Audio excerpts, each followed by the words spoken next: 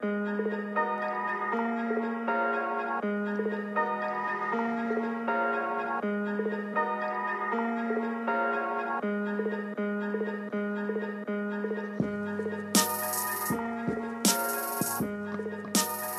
morning, good afternoon, and good evening, or whenever you may be listening. Welcome to episode 17 of the Hang Time with Helgi podcast. I'm your host, Luke Helgerson. You know how it works. 5 topics, unpopular opinion. Let's get right into it. People, do we realize on this beautiful July 16th day in the year of 2020 that we are just 2 weeks away from the NBA season restarting? 2 weeks! 2 weeks to the day we're going to have the restart opening night. Utah Jazz against the New Orleans Pelicans for Game 1. Game 2, Los Angeles Clippers, Los Angeles Lakers. It's about to get going. Just 2 weeks away. I cannot wait. That's why it's the first thing that I want to talk about is a few things that I think we need to really focus on when it comes to the restart of the NBA season. Not just the fact that they're in the bubble there in Orlando. Not just the fact that we are going to crown an NBA champion this year. I'm talking about a few other things.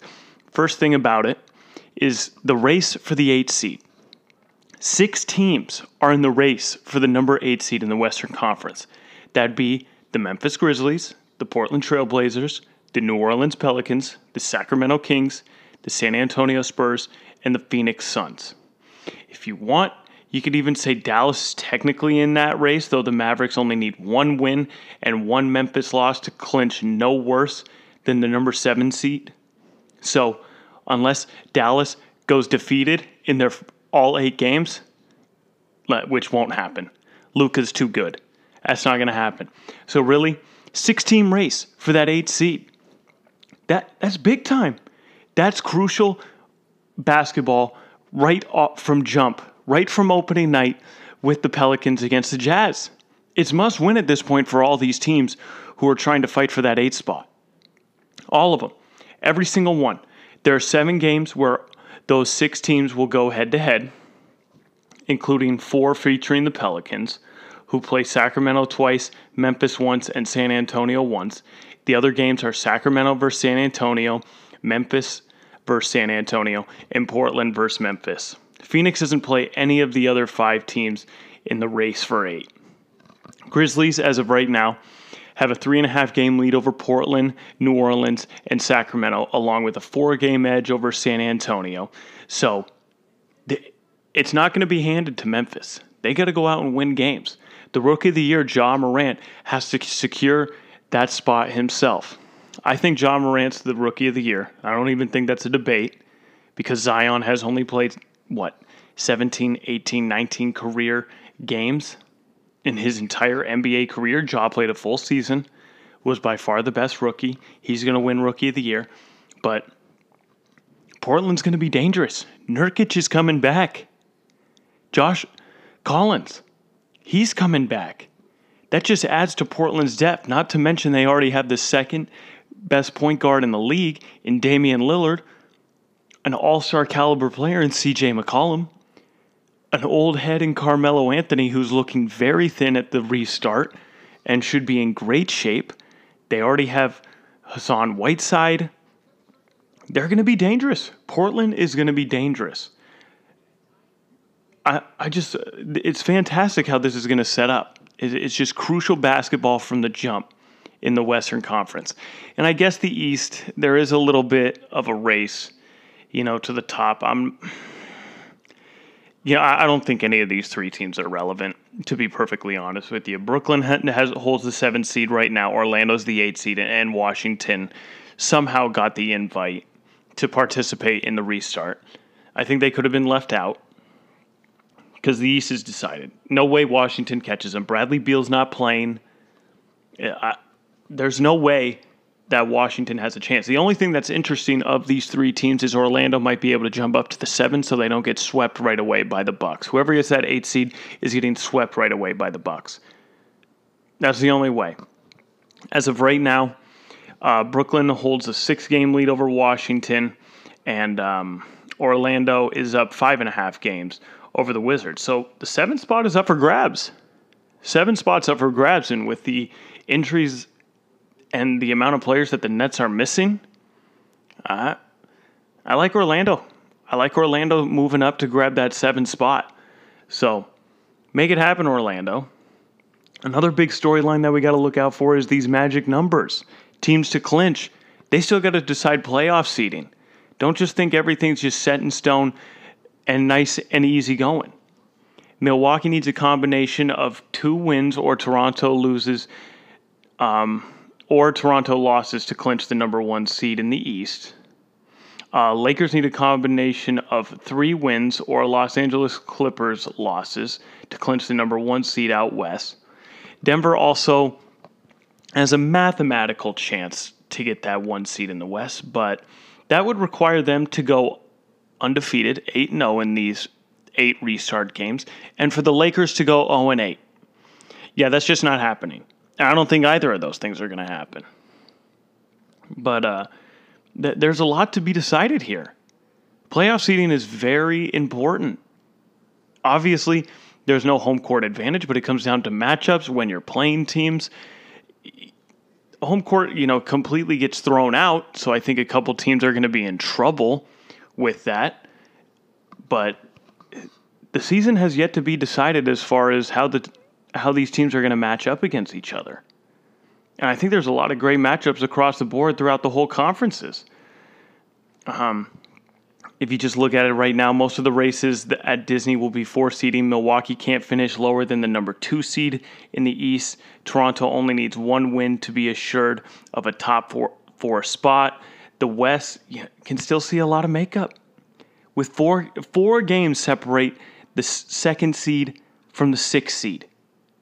And only 2.5 games separates 4th place from 7th. That's it. The margin for error right now is so minuscule. These standings are so close. So close. Now, I do believe the Lakers will get the 1. But, out west anyways. But how the rest of the conference shapes up, it could go a number of ways. It really could. Clippers hold the 2 right now. They have a 1.5 game lead over the Denver Nuggets, who are the 3 seed. Nuggets only have a 1.5 game lead over the Jazz, who are only back 3 games from the Clippers. The Oklahoma City Thunder are just a game back of the Jazz. They have the same record as the Rockets, but due to the tiebreakers, the Rockets are currently the 6th seed. And the Mavericks are just, 5.5 back from the 2 seed. I don't think they're going to move up that much, but they're only 2.5 back from the 4. It's close. It's a close race in that Western Conference. These games matter. And I think that was a big part of why this bubble restart needed to be so important they couldn't just bounce right into the playoffs. They need to work out seeding. There was still a lot of season left to go. We still had a decent amount of season, so I think they did a right job calling for 8 games and, still need to decide the seeding. As far as the Eastern Conference looks, I think the Bucks are gonna lock up the 1 seed. But past that, Toronto and the Celtics are only 3 back. They're the 3 seed right now. They're only 3 back from Toronto. Now, it goes a bit farther back from there. The Heat are 2.5 back from the Heat for the 3rd seed. The Heat are currently the 4. The Pacers are just 2 games back from the Heat at that 5 seed. And the 76ers are tied with the Pacers right now, but due to tiebreakers, they have the 6th seed.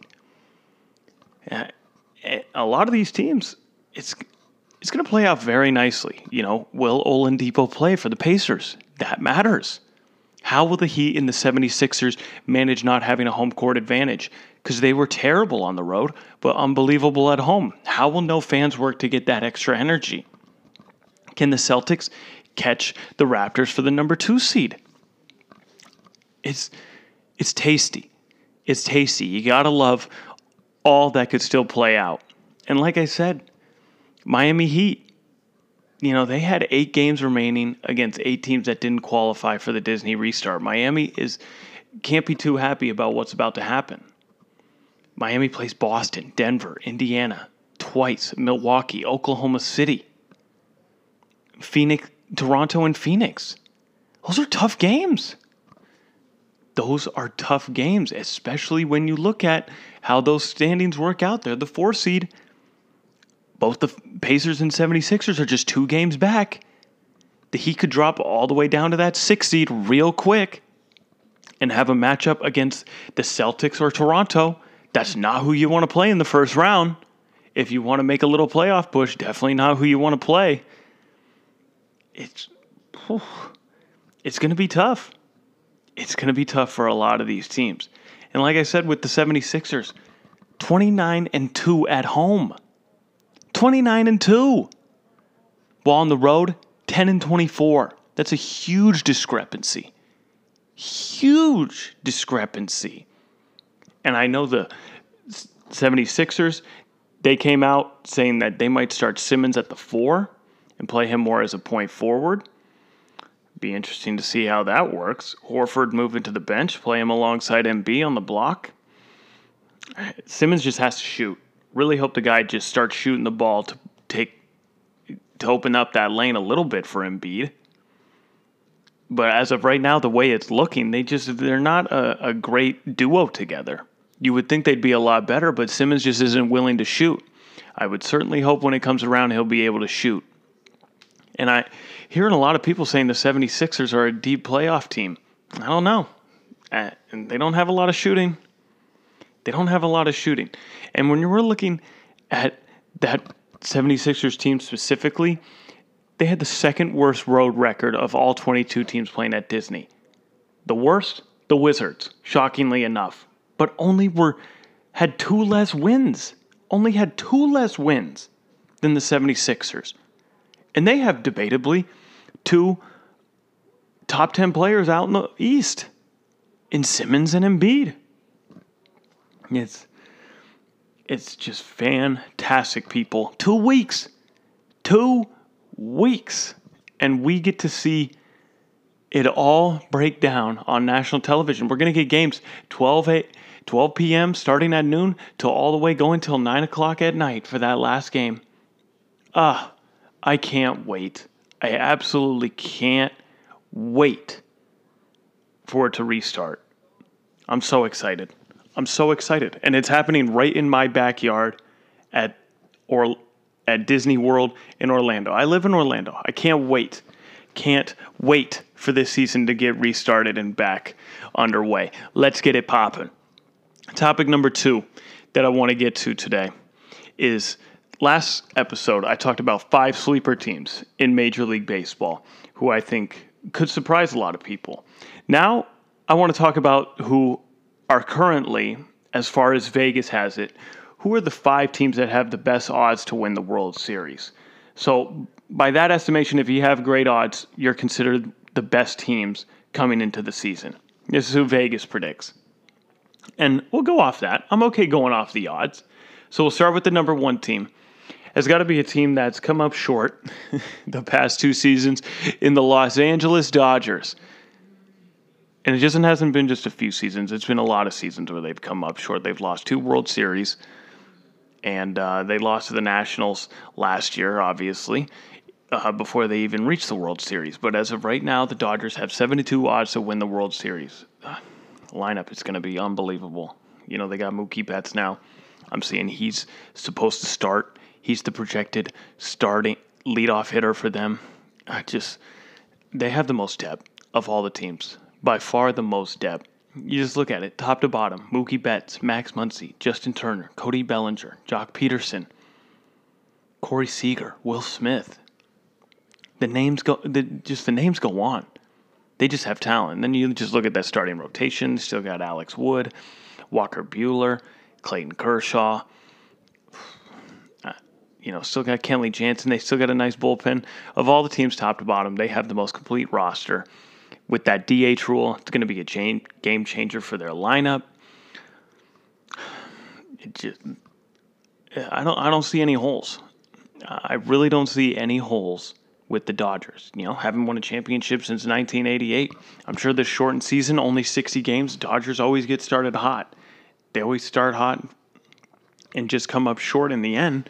But with a shortened season, how could they not like it? How could they not like it? But we'll see. Yeah, 7-2 odds. 7-2 odds. They certainly have, I think, the most dangerous lineup. They got a great pitching staff, good bullpen. They're going to be a problem out in the NL. Second team, the New York Yankees. The evil empire is back. Gosh, they did another team that just has hitters everywhere, and they got the big signing. They got the big free agent in Garrett Cole. And you just look at it, their lineup is loaded. 306 home runs in 2019, the second most all time. Again, another just team of, you just look at the hitters that they have. Aaron Hicks, Aaron Judge, Gabriel Torres, Giancarlo Stanton, Gary Sanchez, Brent Gardner, Luke Vogt. No holes in the lineup. Absolutely no holes. It's really the pitching staff. It's the pitching staff that's going to be the big thing here. I know Cole's going to be a Cy Young candidate for the foreseeable future for them. They also have James Paxton. Tanaka. I'm a big fan of Tanaka. He got hit by a line drive off Giancarlo Stanton's bat, but he should be back at some point. They got J.A. Happ, Jordan Montgomery. It's a solid rotation. You got to like the rotation. But they still got a good bullpen, too. Zach Britton, Chad Green. Yeah, they're just another team that just doesn't have many holes.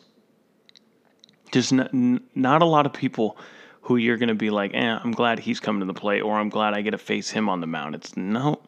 Everyone's pretty great on this team.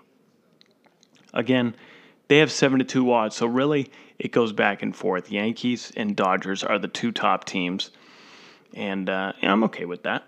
They got the most complete lineups, the most complete rotations. Just can they put it all together in this shortened season?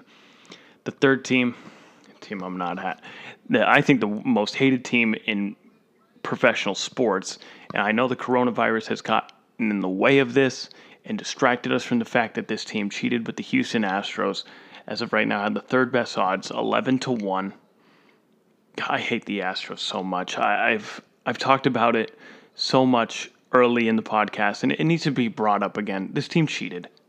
They cheated to win their World Series by banging on a trash can to steal pitches so they could know what pitch is coming.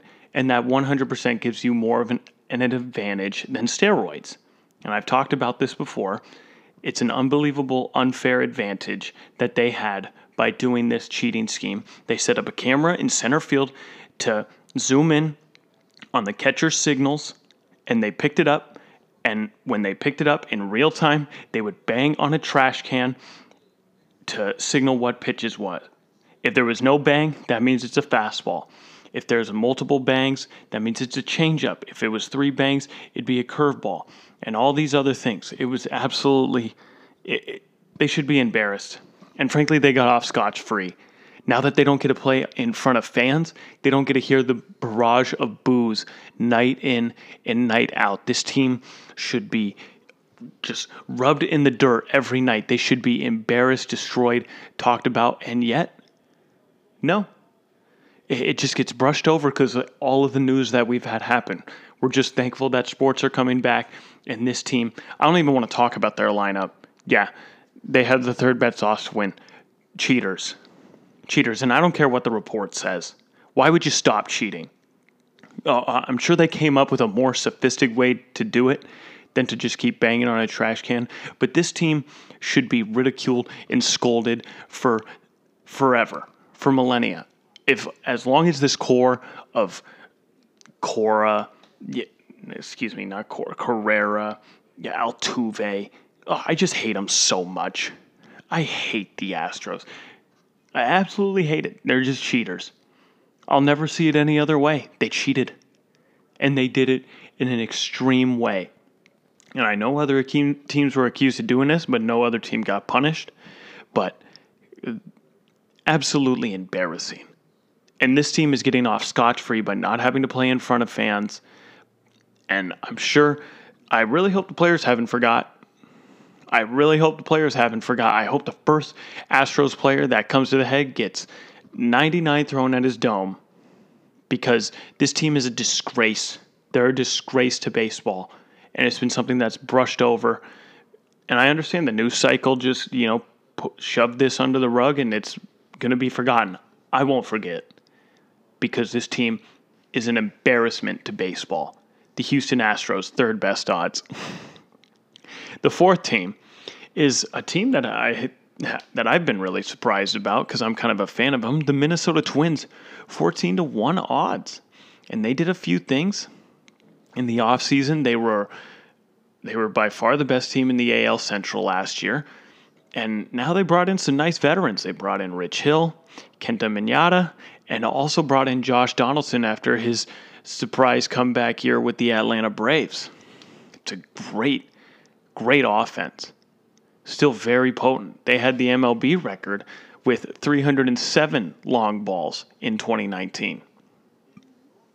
Well positioned to still win that AL Central. Their lineup is nice. It's a tasty lineup. Max Kepler, Nelson Cruz, Josh Donaldson, Mitch Graver, Luis Rivera, Miguel Sano. Byron Buxton he did have an injury, but he said he should be good for opening day. I like this where this team is at. The Twins are dangerous. Very dangerous. It really comes down to the pitching, and they made moves. They added pitchers. They did what they needed to do. And that's all. That's what you got to do at this point. In a shortened season, you need the pitching. And they added the pitching. They added more depth on the offense, bringing in Donaldson. I think the Twins definitely have a great chance. 14-1 odds.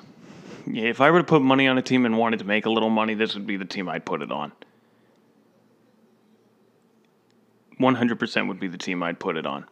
Gotta like where the Twins are at. Let's see if they can make it happen. And the fifth team, according to the odds, that is the best, is the Atlanta Braves at 15-1. They just have a young stacked lineup. Just look at the lineup. Acuna is a beast. Definitely going to be in contention for MVP this year. I don't know. You just look at this lineup all around. Swanson, Freddie Freeman. Actually, did Freeman opt out? I think actually Freeman opted out of playing this year. Maybe I'm mistaken, but I thought he did. They just have a lot of young hitters who are going to be great for the foreseeable future. You got to like what you see if you're an Atlanta Braves fan. A young up-and-coming team that showed that they can be successful just last year. Only going to get better with time. They're going to age like a fine wine. It's just only going to get better. Again, the most important thing is pitching. The starting rotation's okay, but the bullpen is dangerous, and sometimes all you need is a great bullpen to go deep into the playoffs. That's what you need. Just Mike Soroka, he's an ace in the making. Kyle Wright. Ozzie Albies, he's a beast. They just have a ton of guys who you just got to like the potential of, who are going to be great for years to come. If you were an Atlanta Braves fan, you got to be happy moving forward with your team. Got to be really happy. And I just have to mention something. My sixth man, the sixth best team with the best odds, yours, Chicago Cubs. Let's go Cubs. 20-1 odds. They won the World Series in 2016, and we still have the same core intact. The same core that won that championship is still intact. I like the Cubs' chances. I think they're going to win the division, and I think they can make a deep playoff run. Don't sleep on the Cubs. 20-1. Yeah, I would say those would be the two best bets. If I were going to put money down in Vegas, I'm not that much of a betting man, but if I were to bet, 14-1 odds with the Twins, 20-1 odds with the Cubs. Let me fly to Vegas real quick and put down a quick bet, because that's the bet I'm making. Let's go Cubs. Let's go Twins. Run it back again, the 5 teams. Los Angeles Dodgers are the 1. New York Yankees are 2. The Houston Asterix are 3, Minnesota Twins at 4, and the Atlanta Braves at 5. And don't forget 6-man, Chicago Cubs. Moving on, topic number 3. During this coronavirus pandemic, football season is approaching as quickly as the NBA season. Training camp's supposed to start at the end of the month. Now, they've already canceled 2 preseason games. And the NFL has really had the luxury of time compared to all these other leagues. The other leagues have had to make things happen. NBA had to go to a bubble. NHL had to go to a bubble. MLB they're starting up training camps at their own stadiums, but they're still figuring out how capacity at their stadiums are going to work and how all these logistics of putting it together. MLS is having their MLS's back tourney at Disney World as well. All these teams have had the luxury of time to be able to figure it out. Well, so is the NFL, but they don't have a lot of answers. I think they expected that the coronavirus would go down and start seeing less and less cases, and we could just go business as usual with the football season. That's not how it's going to work. Cases are going up. Cases are spiking in Florida, Arizona, California, Texas, big football places, and cases are on the rise all over the place. And the NFL, some teams have announced little capacity things, which at this point I guess is necessary. It's been a lot of moving parts. First off, we'll start Philadelphia Eagles and the Phillies, at that matter, announced that they will have no fans for this coming season. Absolutely no fans for the whole season. I don't know what the decision was playoff-wise and if they were going to do anything, but that's what's been announced. No fans for the Philadelphia Eagles and for the Philadelphia Phillies. Kansas City announced for reduced capacity at Arrowhead Stadium during the 2020 season. Baltimore Ravens followed suit in that, saying their home games will play host to less than 14,000 fans. Remember, these stadiums fit like over 60, 70,000 people, so that's very limited capacity. And you can see what the teams are deciding here, because the club cannot fairly reseat the entire season ticket base across a limited number of seats. All season ticket members will automatically have their 2020 payment credited for the 2021 season without any action on their part, keeping their payment as a credit towards the 2021 season, including the following benefits. Season ticket holders will automatically include a single game pre-sale for any available seats in 2020 once the final capacity is determined. So the Chiefs haven't officially announced what their capacity is like the Ravens, but definitely going to have a limited capacity. I know the Patriots said as well, they're going to have only 20% capacity. It's just a lot of teams still figuring this out. A lot of teams are deciding, do we want to even take the chance of having fans? And it's definitely a thing of concern, because lawsuits at the ready if someone were to already be negative and then go to a sporting event, come back a day later, and then be test positive for the coronavirus. Instant lawsuits. So I imagine these teams have to have waivers. They have to do something. And it's just unfortunate. Now, I got to tell you, as a sports fan, I'd like to consider myself pretty healthy, stay in good shape. I tested negative for the coronavirus. Not to say I can't get it, knock on wood, but at this point, haven't gotten it and, haven't really put myself at risk. But if I knew I could go to a sporting event tomorrow and they made me sign a waiver, making sure that I couldn't sue the team if I were to catch the coronavirus, so I'm signing the waiver. I'm going to the game. I want to go to live sports again. Maybe I'm out of touch, but that's what I want to do. I'm really trying to go to sporting events again. I'd be happy to go to a limited capacity game. Let's go. Let's get it started, people. I'm trying to make it happen. I'm trying to come to a game. Now, I live here in Florida, so I'd certainly love to go see the Tampa Bay Bucks. I'd even pay to go watch the embarrassment that is the Jacksonville Jaguars. I might even put money on the team that has been atrocious the past few years, in the Miami Dolphins. I think they're going to turn it around a little bit with Tua and Brian Flores is a solid coach, but they've been an embarrassment. I'd pay to go see them. Yeah, I really hope that the NBA at some point maybe considers allowing a few fans to come to Orlando. Hey, sign me up. I'm right here. Let's go. I pay money also. Whatever waiver you need me to sign, I'll wear my mask. I'll wash my hands. I'll bring my hand sanitizer. I'm ready to go. But you can see this is the direction that they're moving. Limited capacity. That's how it's going to be for the NFL. And at this point, until there's a vaccine, that's what these sporting venues and events are going to be for the foreseeable future. It's going to be limited capacity everywhere. It just has to be. It's just the state we're in with this pandemic here in the United States. It's unfortunate. Wish the numbers would go down so we could actually get back to normalcy. But at this point, we're not getting back to normalcy anytime soon. So let's at least do something to make it enjoyable on our end and allow us to go to sports in a limited capacity for those who are willing to put themselves at risk. I'm willing to put myself at risk because I trust I can keep myself healthy. Maybe the other people around me can't, but yeah, I wash my hands. I can wear a mask. I can do the things that need to be done.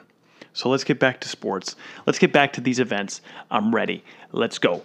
So, limited capacity there for the NFL. And now, fourth topic that I want to get to, a little college sports update. And a lot of things are changing in college sports. I talked about it last time. The Big Ten officially announced that they will go to conference only for the coming football season. And that was reported a week ago. And I imagine all these other conferences are going to follow suit. All of them are going to follow suit. ACC, Pac-12, SEC, Big 12, they're all going to make the move.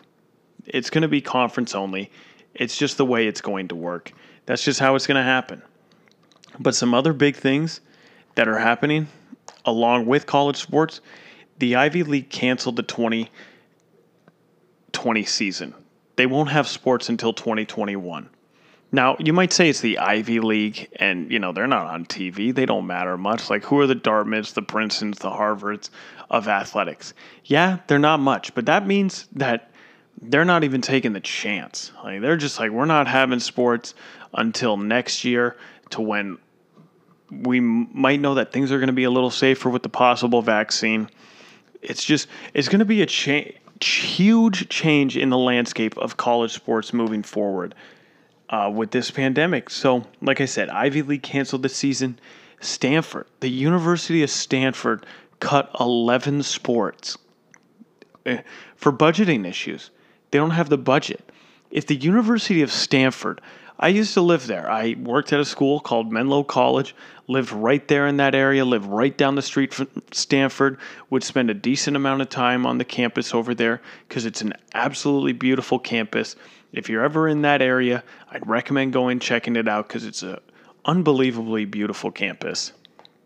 And you could just see the money is there. You could just see that campus is loaded with money and they're not short of it. Yet they canceled 11 sports. 11. They just can't sustain it. And if a school like that is canceling sports, I couldn't imagine what some of these mid-majors are going through. My fine university, Bowling Green State, they were going to cancel baseball. It was already announced. It was like, we're canceling baseball for the foreseeable future. The baseball program is canceled. And yet alumni and boosters stepped in and raised $1.2 million to keep the baseball program going. And that's what it's going to need to keep these programs going. Alumni are going to have to step up and pitch money back to the programs that they played for. I just know a lot of schools have got to be struggling right now with money and how they're going to be able to fund these athletic programs, especially if they're not making money off season tickets and ticket sales. How are they going to afford to keep these programs going? If no one's allowed to attend the games, what are they going to do? Times are a-changing in college athletics. Embrace yourself. Another thing that happened, Ohio State suspended workouts. Coronavirus cases are up. Clemson, the last thing I saw, and this goes with Clemson University, they had 37 players test positive for the coronavirus. I don't know what the updated numbers are, but that's a report I saw. That's a lot of cases. How are you going to control these college athletes when they're back on campus? College students. College students are going to party. I was just in college a few years ago. I remember if I had a little cough or, maybe a little scratchy throat or something, I'm still going to go party on the weekend. I'm sorry. I'm still going to go out. I'm still going to enjoy my life as a college student and the freedom that I have. Yet now, college students think they're invincible. With this coronavirus, it's just a little cough. I'll be fine. Oh, I'm sneezing. Oh, I don't have a sense of smell. It's just this outbreak could grow in huge numbers when college campuses come back. And I know schools have already announced it. I worked at FGCU. I know they're having athletes come back August 1st. They're having students back on campus. With these other schools, they're going to have students back on campus. You think just by the university saying, no large gatherings, you think students are going to listen to that? Absolutely no chance. Absolutely no chance that's going to happen. You can't control these kids. You just can't control it. So at this point, I think the Ivy League had the right idea and already deciding, we're not going to have sports. We're not going to have sports until next year. Probably till there's for sure a vaccine out there that they're able to use. Until we can control this a little bit. We can do as much as we can. Social distance, do all these other things. That can't happen at these big stadiums if you want the student section full and loud. You can't social distance in the student section. You can't social distance at a football game with crowds of 100,000 people. There's no such thing as social distancing there. Are they going to go to limited capacity? I don't think these college stadiums want that. I think they want as large a capacity as they can possibly have. And to know that they're already going conference only, I think it's only a matter of time before they announce more steps in what they're going to do as far as capacity. And I'm wondering if they're even going to have sports this fall. I don't know if they're going to. At this point, as a betting man, like I said, I don't bet like that, but gosh, I have a hard time believing they're going to have college athletics. But I would actually, I bet that they will play. I bet they will play. Some teams will have college athletics going this coming fall. But I'd be okay if they push, football specifically to the spring. I don't have a problem with spring football. We've already tried to make it work with the XFL and the AAF. Why don't we move college football to that time?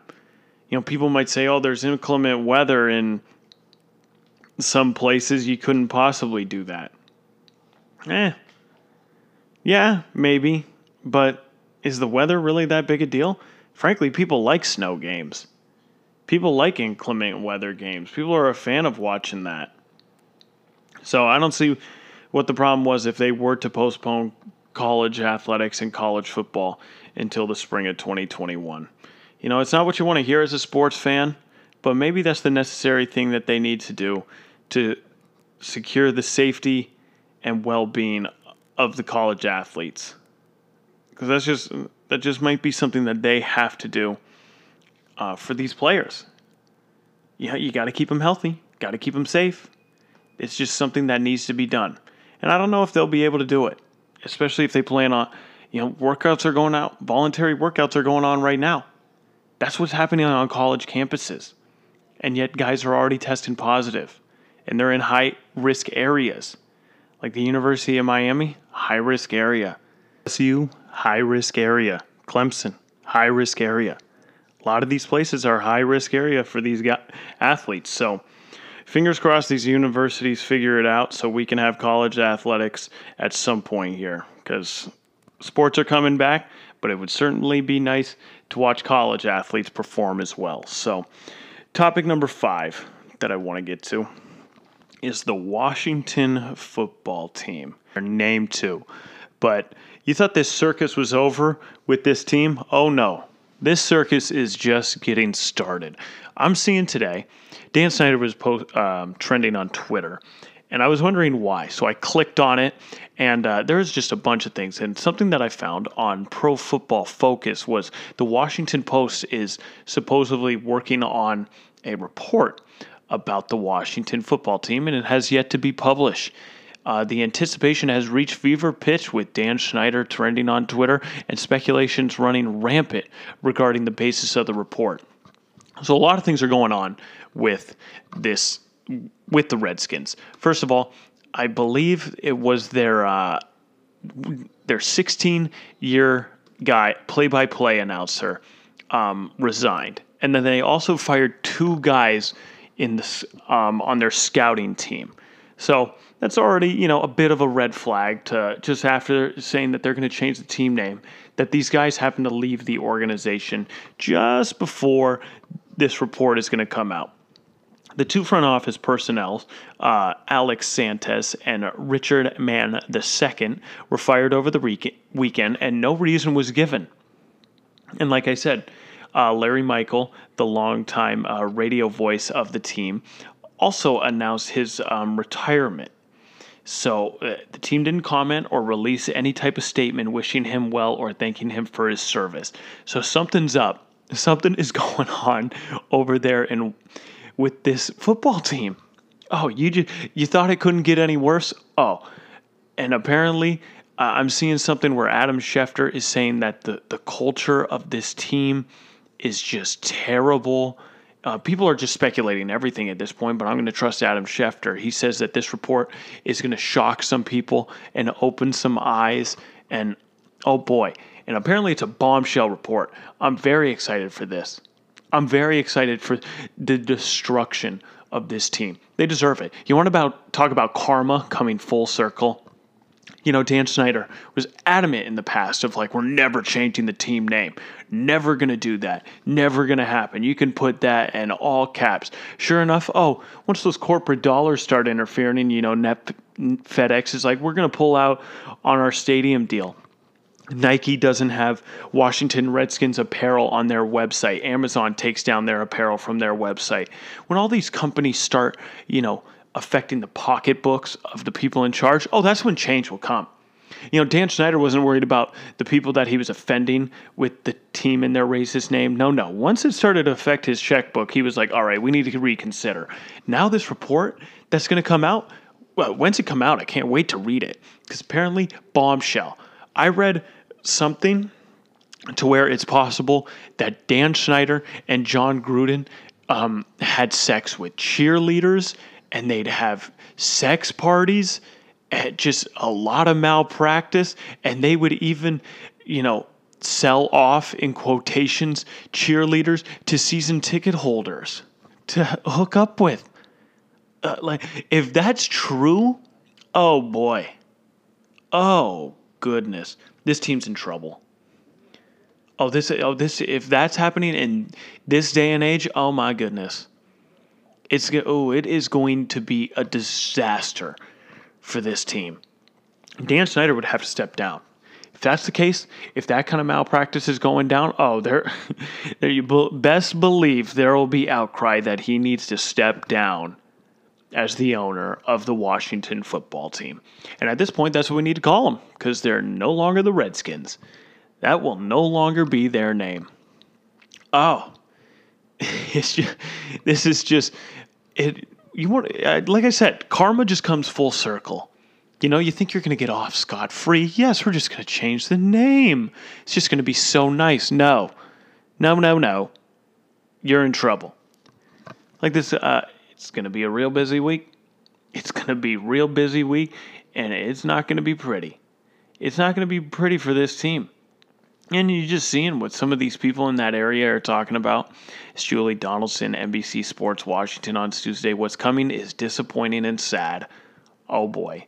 So these reporters already know.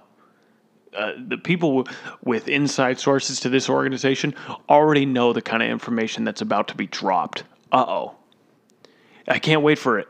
I'm excited for the next sports scandal. Oh boy, what were the Redskins up to? What was this embarrassment of an organization for the past few years up to? When have the Redskins been good? And that's how it always looks at sports. When your team isn't good, where does it start? It starts from the top. The owner is bad. The owner is an idiot, Dan Snyder. I'm sure he's a smart business guy. How else did he make all the money to be able to pay for an NFL team? Clearly he knows a little something about something. Doesn't mean he's a good person. And from what the report and what people are talking about this report, apparently he's not a good person at all. From Scott Abraham of ABC7, there is so much going on, then a name change, and it's not good. I did not get specifics, but get ready, people. Oh, I'm ready. I'm ready to talk about the dismantling of the Washington football team. It just gets better and better, people. And clearly something's up if we're firing two guys and another guy somehow retires and the team's not wishing the play-by-play guy of 16 years well wishes. Oh, boy. Oh, boy. Grab the popcorn.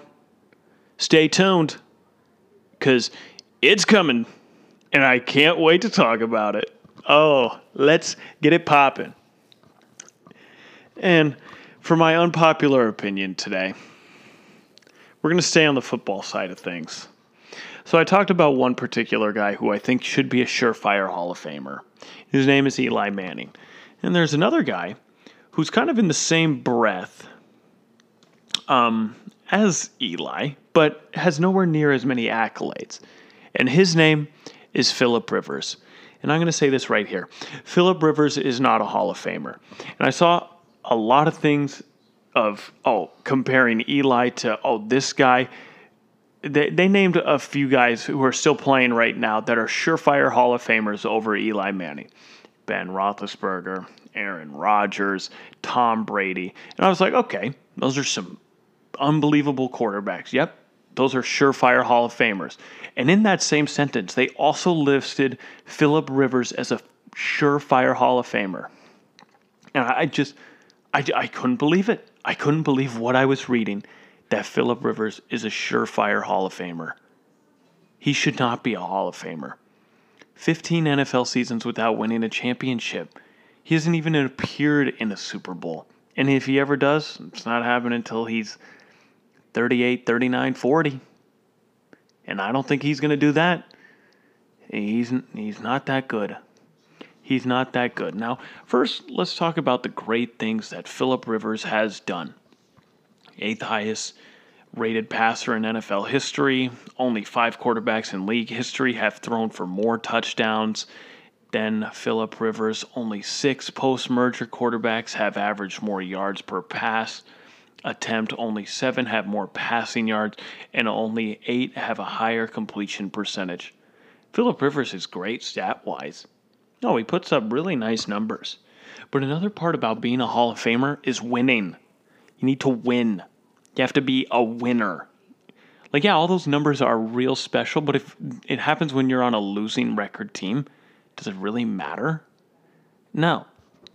In 13 seasons as an NFL starter, Rivers has won just 5 playoff games.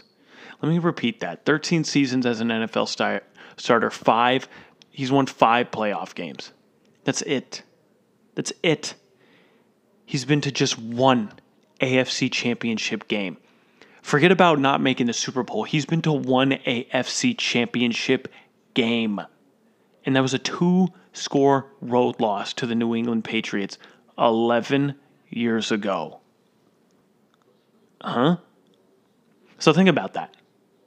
His most successful thing that he's ever done as far as playoff success happened 12 years ago when they lost to the New England Patriots in a 2-score road loss.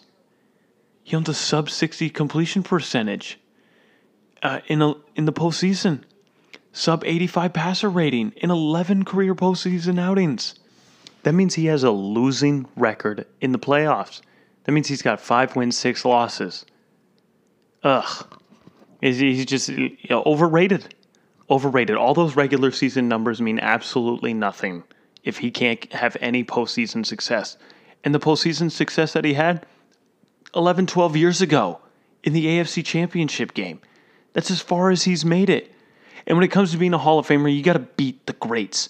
Like I said with Eli, he beat the team that was going to go down as the greatest football team ever in the New England Patriots if they won that Super Bowl and would have gone 19-0. They would have been one of 2 undefeated teams ever, and they would have had more wins, and they would have had the greatest offense of all time with Tom Brady and Randy Moss. But Eli Manning beat them. And not only did he beat them once, Eli Manning went out there and beat him twice. Beat them twice, 2007 and 2011. Eli Manning did that. And what has Phillip Rivers done against the perceived GOAT and Tom Brady? He's 0-8. He's never beaten Brady. Phillip Rivers has never beaten Brady. Not once. 0-8. 0-8. And let's not even and let's talk about the talent that has been around him. Let's just say that he's managed to do all these incredible numbers, and it's just like, oh, he didn't have that much talent around him. Huh? No. Superstar. LaDainian Tomlinson. Antonio Gates. Sean Merriman. Antonio Cromartie. Jamal Williams. Chris Dooley. Marcus Mielman. The talent's been there. Oh, and even before he went to the Colts, think about the talent that he's had recently on the Chargers. Keenan Allen, Melvin Gordon, still had Antonio Gates, Hunter Henry, Melvin Ingram, Joey Bosa. His teams have been stacked. His teams have been so good with talent. And what has he done? 5 playoff wins. That's it. 5 playoff wins. 0-8 against Brady. Like, there's a reason the Chargers moved on. There's a reason. He struggled last year. He wasn't that great. What did he throw, 20 interceptions? He took a step back last year. And yet somehow the Colts still managed to dish out $25 million for him. I just don't believe it. Do the Colts really believe that Phillip Rivers is the guy to carry them over the threshold and win a Super Bowl? I don't see it. I don't see it. As time takes its toll on our ability to recollect his many seemingly unforgettable regular season feats, Tomlinson is at risk of fading at least marginally from our memories. Those who were lucky enough to watch him in his prime might know better, but Super Bowl and playoff moments are key artifacts of consciousness that football fans of future generations will seek. That's according to the person who wrote an article that I'm reading right here, and his name is Brad Gagnon, and he works for Bleacher Report. And gosh, he couldn't put it any better. LaDainian Tomlinson is one of the best running backs ever, but he never had playoff success. And he never had playoff success because his quarterback was never any good. Phillip Rivers, all those nice, beautiful regular season stats go for nothing when you only win 5 playoff games, go to 1 AFC championship game, and have never beaten Tom Brady. Never. He's never done it. One divisional playoff victory. 1. 0 conference titles. No Super Bowl appearances. Where is the marquee moment? Where is the marquee thing that you could say he's a definitive Hall of Famer? Okay, get rid of the stats. What has he done? What has he done? You can do it for everyone else. You can do it for Brady. Well, he's won 6 Super Bowls. Peyton Manning, he's won 2 Super Bowls. Eli Manning won 2 Super Bowls. Aaron Rodgers, he won a Super Bowl MVP. There's all these other guys who are for sure surefire Hall of Famers. All have other things other than stats to encompass their career. And what does Phillip Rivers has? He's got some really nice numbers. He's got some really nice numbers and not a lot of success to go with those numbers. I just don't see it. I really don't understand how people can consider him a surefire Hall of Famer when he retires. Is it because he's nice? Because he doesn't cuss? Is that why? Is that what we look at? Because he's a nice guy? I don't see it. I just scratch my head when people say he's a surefire Hall of Famer. These other legends of the game have gone up and beaten Brady. They've done it. Just look at Manning. He went up against Brady. He beat him a couple times. And it's not fair to compare everyone to Tom Brady, but when you're the GOAT and still playing and still going, that's where it is. You go with the GOAT and how you did against the GOAT at this point. Did Aaron Rodgers go against him? No, but he won a Super Bowl in his own right. Ben Roethlisberger, Steelers went up years where they won a Super Bowl. Hell, even Joe Flacco went up and won a Super Bowl in the Patriots era. Phillip Rivers hasn't done nothing. Has done diddly squat. I just really have a hard time believing it. You know, it would really help if he ever had an MVP, Offensive Player of the Year, even maybe first, second All-Pro. Nope. Hasn't done that neither. So if you look at it, what are his accolades? What has Phillip Rivers done for me to believe that he should be in the Hall of Fame? Oh, he's made the Pro Bowl 8 times. That's cute. He was 2013 Comeback Player of the Year. That's it. That's it, people. That's all he's done. Went 5-11 last year. Chargers have talent. They're a talented team. 5-11. Just, what am I missing? Please tell me something. What am I missing? And on that, we're going to have to end it. Phillip Rivers is not a Hall of Famer. Thanks for listening. Until next time, more episodes are coming. Stay tuned. Keep on keeping on, people. And remember, during this pandemic, wash your damn hands. All right, I'm out. Peace.